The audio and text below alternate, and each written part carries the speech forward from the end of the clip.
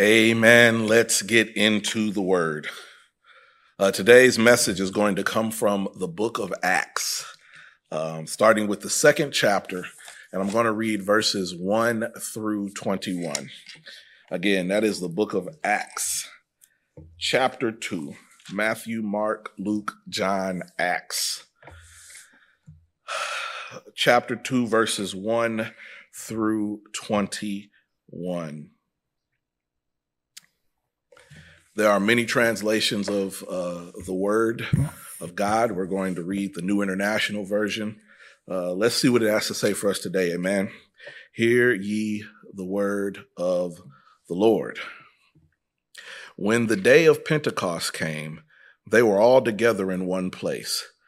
Suddenly, a sound like the blowing of a violent wind came from heaven and filled the whole house where they were sitting.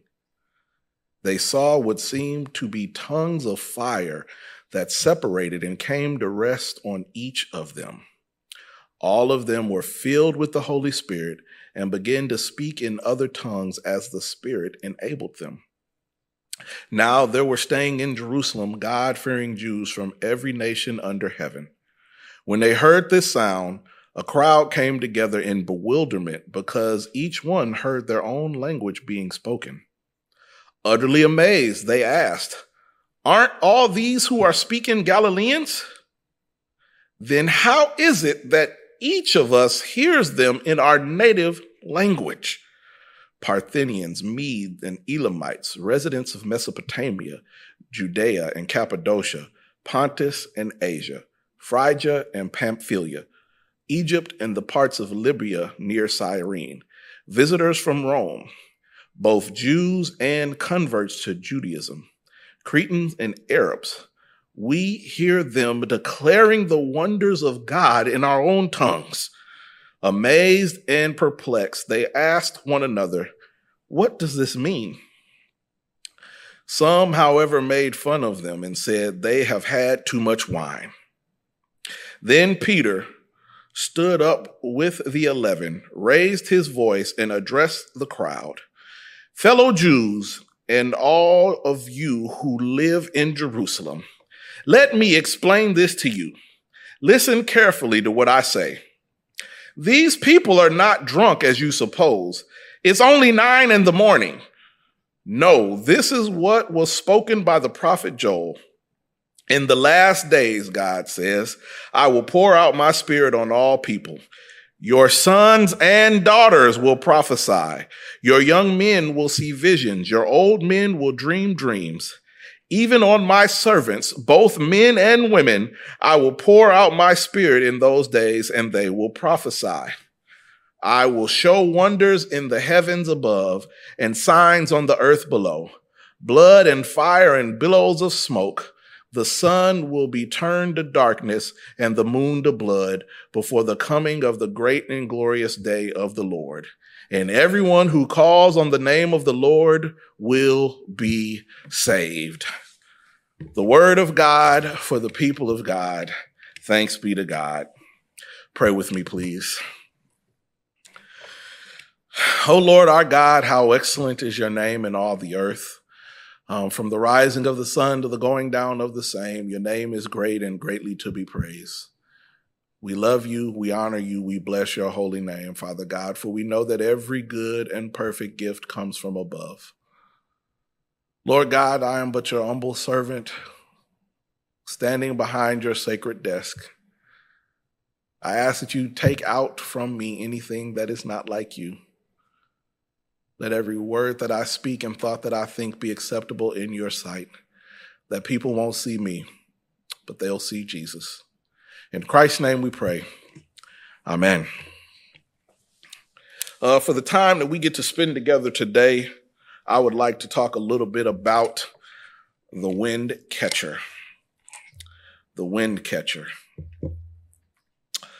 A Norwegian company is developing this new system to generate electricity from wind power. Fast Company magazine reports that when it becomes operational next year, it could deliver 5 times the annual energy of the world's largest single turbine. That's because the system is 3 times taller than the average turbine, exposing the blades to higher wind speeds. They will call it the Windcatcher. This structure is planned to be as tall as the Eiffel Tower, and it's supposed to be as wide as some of the world's largest cruise ships. And it's built as an enormous metal grid that will contain 126 wind turbines, and it will float on a platform anchored to the ocean floor using the same technology that the gas industry employs.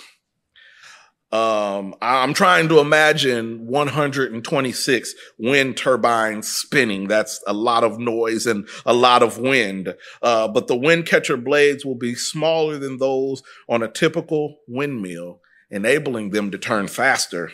And the position of the grid, because it's out in the ocean on deep water, will allow it to catch the strongest of winds. Numbers, size, and location, you put all these elements together and you will have a single structure that generates enough electricity to run almost 80,000 European homes. That is a lot of power. But the Windcatcher is still in the drawing board stage. It's still being designed. So its performance is uncertain. And so people will ask questions like what happens if a big storm or a hurricane hits it? And can it withstand that hurricane or a freak storm or even rough seas? And would these blades accidentally chop up seabirds? There are a lot of questions to be answered, but the reason it's important to ask those questions is because we are a people dependent upon wind. I know I say that sitting in the seat of an oil and gas area, but wind is important. Wind is a staple in our lives. Wind is something we cannot see, but we feel its effect. We appreciate the wind on a hot summer day. Especially when that breeze comes in and it feels right. Not only do we appreciate wind physically, we talk about wind metaphorically. We use the word wind in our daily conversations. When we hear rumors about something, right? We talk about something as blowing in the wind. When we get new information, we say we just got wind of it. When a task is easy, we say this finna be a breeze. When someone has had too many alcoholic drinks, we say they are 3 sheets to the wind. The wind is a part of our everyday language, and it has been a part of our everyday language as far as we can remember. And that is why I assume that the author of the book of Acts chose to describe the Holy Spirit coming using language about wind. The text here describes the day of Pentecost. Pentecost is a big old $5 word for 50. And the day of Pentecost is actually 50 days after the Jewish Passover. And they have what's called the Feast of Weeks during that time. So this is an opportunity for a lot of people who believe in God of the Hebrew Bible to come together. And it's counted 50 days or 7 weeks from Passover. So it is a week of weeks. And it's an occasion, this Pentecost, for celebrating the harvest and particularly for giving thanks to God for graciously bringing forth fruit from the land. But this time, 50 days after Passover, in Acts 1 through 21, we witness an extraordinary event. The coming of the Holy Spirit on the day of Pentecost. Some people have referred to this day as the birthday of the Christian church. You see, the disciples were gathered together in one place and experienced an outpouring of the Holy Spirit, both powerfully and visibly. And this outpouring of the Holy Spirit was anticipated by both John the Baptist in Luke 3:16 16, and Jesus in Luke 24:49 and Acts 1:4 and 8. And the Holy Spirit comes to the disciples as they are in the upper room, supposed to be praying because they have gathered together in one place. But one of the most remarkable things about this event is that the Holy Spirit pours out on these people and they begin to speak in different languages, enabling each person that is around to hear the message of God in their native tongue. And this miraculous occasion teaches us a profound language. We are called to meet people where they are. God breaks down cultural and language barriers through the Holy Spirit to make sure that his message is heard and reaches all the people's hearts. It reveals the importance of embracing diversity and recognizing that different people have unique experiences, backgrounds, and language. So whether you have a bunch of letters behind your name or you have no letters behind your name, same God. Whether or not you got a bunch of money in your pocket or you don't know where your next dime is coming from, same God. And as followers of Christ, we are commissioned to extend this same love and understanding to those around us. We've got to seek to understand people's perspectives, their struggles, and their joys. And by doing so, we can demonstrate the inclusivity and grace that Christ embodied through his earthly ministry. The gospel transcends boundaries and invites people, everyone, to experience the transformative power of God's love. You see, the interesting thing about this outpouring of the Holy Spirit and they're having tongues of fire and all these people that are from different places being able to hear in their own tongue, is that some scholars debate this, right? This is the Feast of Pentecost. And so there are a lot of God-fearing people that are all gathering in this one place. And the disciples are speaking in this language. There are scholars who believe that there wouldn't have been that many people that did not speak Hebrew or Greek at the Feast of Pentecost. But yet still, they spoke in all these languages. The church folk at the day of Pentecost took time to be mindful of the minority. They took time through this act of the Holy Spirit, through the power of the Holy Spirit, to not just be concerned about the majority, not to just be concerned about those who were born and raised in this, but they took time to reach out to the outsiders. And people will use this sometime, depending on what their theology is, to have a conversation about speaking in tongues. I won't belabor that right now, but I will say, don't look at people who speak in tongues weird if you're not willing to speak to your neighbor.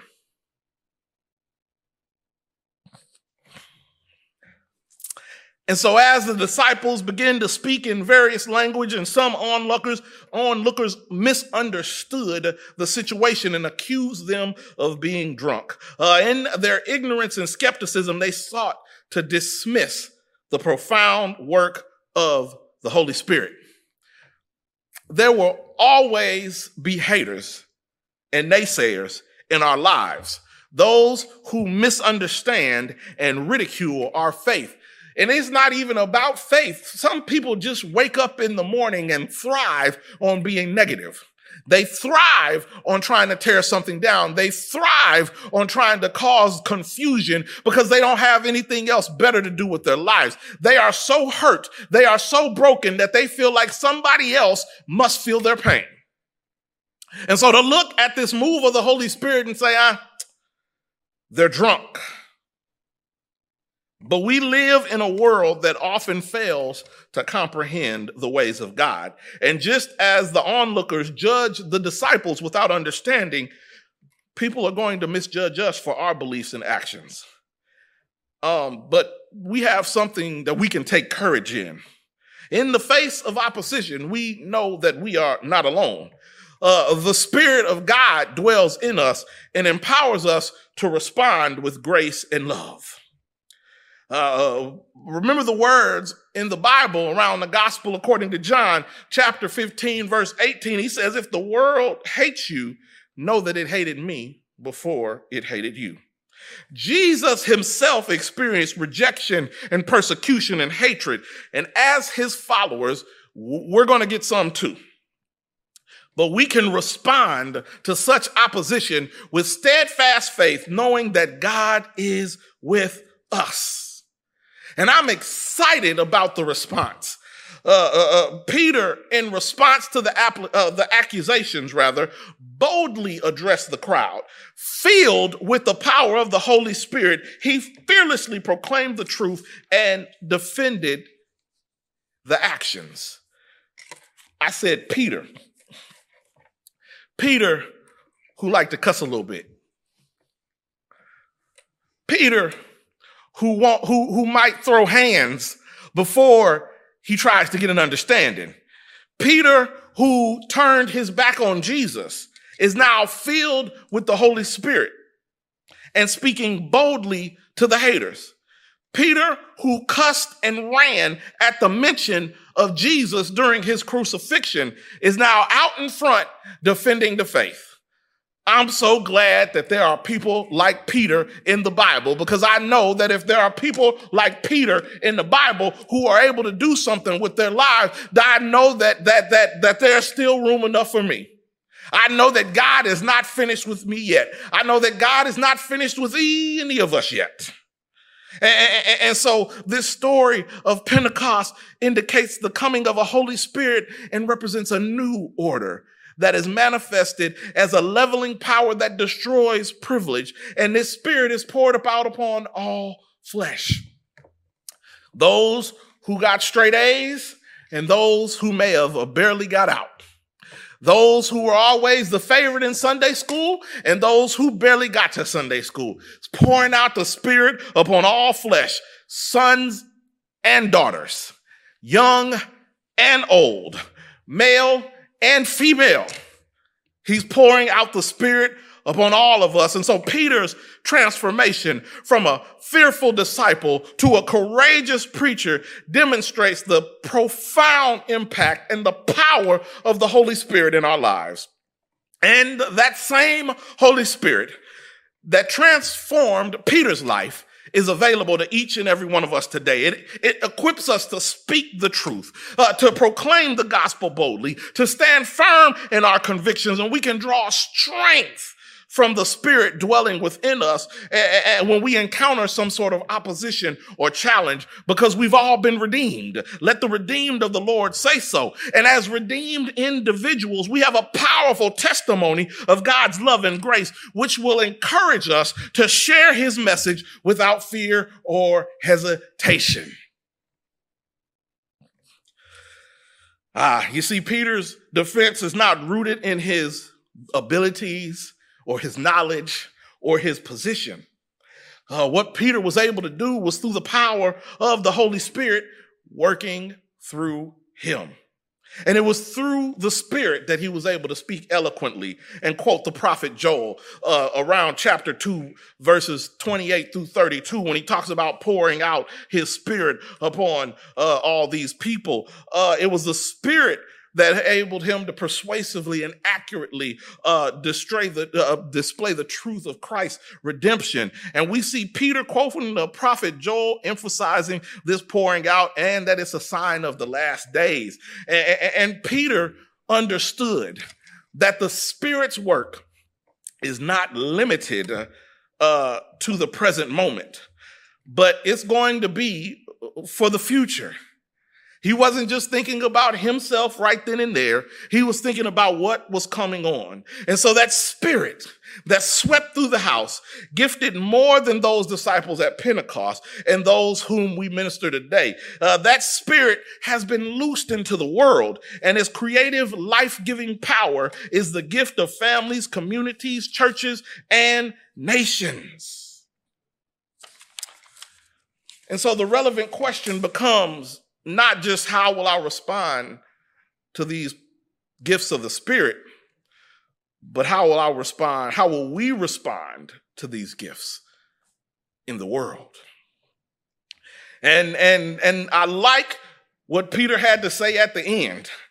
He said at the end of his message to the haters, he said, everyone who calls on the name of the Lord will be saved. That powerful statement captures the salvation through Jesus Christ. And it reaffirms a fundamental truth that we as Christians believe, that there is no other name that is given to humanity by which we can be saved. There's a world of diverse beliefs out there, but the message comes from Jesus. That Jesus is the way for salvation. And we can't waver in that if we want to call ourselves believers. I got some Bible for that. Somewhere around John 14:6, it says, I am the way and the truth and the life, and no one shall come to the Father except through me. And now, while this truth is exclusive, it's inclusive to offer. Right? The invitation for us to call upon the name of the Lord is extended to everyone. Everyone can call upon the name of the Lord, regardless of our past mistakes, our social status, or our cultural backgrounds. Christ's saving grace is available to all who sincerely seek him. The Holy Spirit empowers us to boldly proclaim this message of hope and redemption, ensuring those that hear it can experience the power of God's love, because everyone who calls upon the name of the Lord will be saved. There is a name I love to hear. I love to sing its worth. It sounds like music in my ear, the sweetest name on earth. Oh, how I love Jesus. Oh, how I love Jesus. Oh, how I love Jesus, because he first loved me. Call on his name and you will be saved. In the name of the Father, the Son, and the Holy Spirit, the doors of the church are open, and we invite you to come. Pray with me, please. God, we thank you for this day. We thank you for every good and perfect gift that comes from above. We thank you for your word that went forth, for those who heard it and those who may hear it later, that if there is anyone that desires to call upon the name of the Lord, that desires to know Jesus Christ in the pardon of their sins, they'll ask, what must I do to become saved? Allow this word to be a seed that is planted in good soil and produces a great harvest, 30, 60, 100-fold. Let your Holy Spirit do his holy work in your holy people of your holy church for your holy kingdom. It is in the name above all names we pray, Jesus the Christ. Amen. Thank you so much for watching this video. Please be sure to like, comment, subscribe, and share. Don't forget to connect with me on social media. Pastor Johnny Simpson Jr. on Facebook, at Pastor J. Simp Jr. on Instagram and Twitter. Thanks again for watching, and God bless.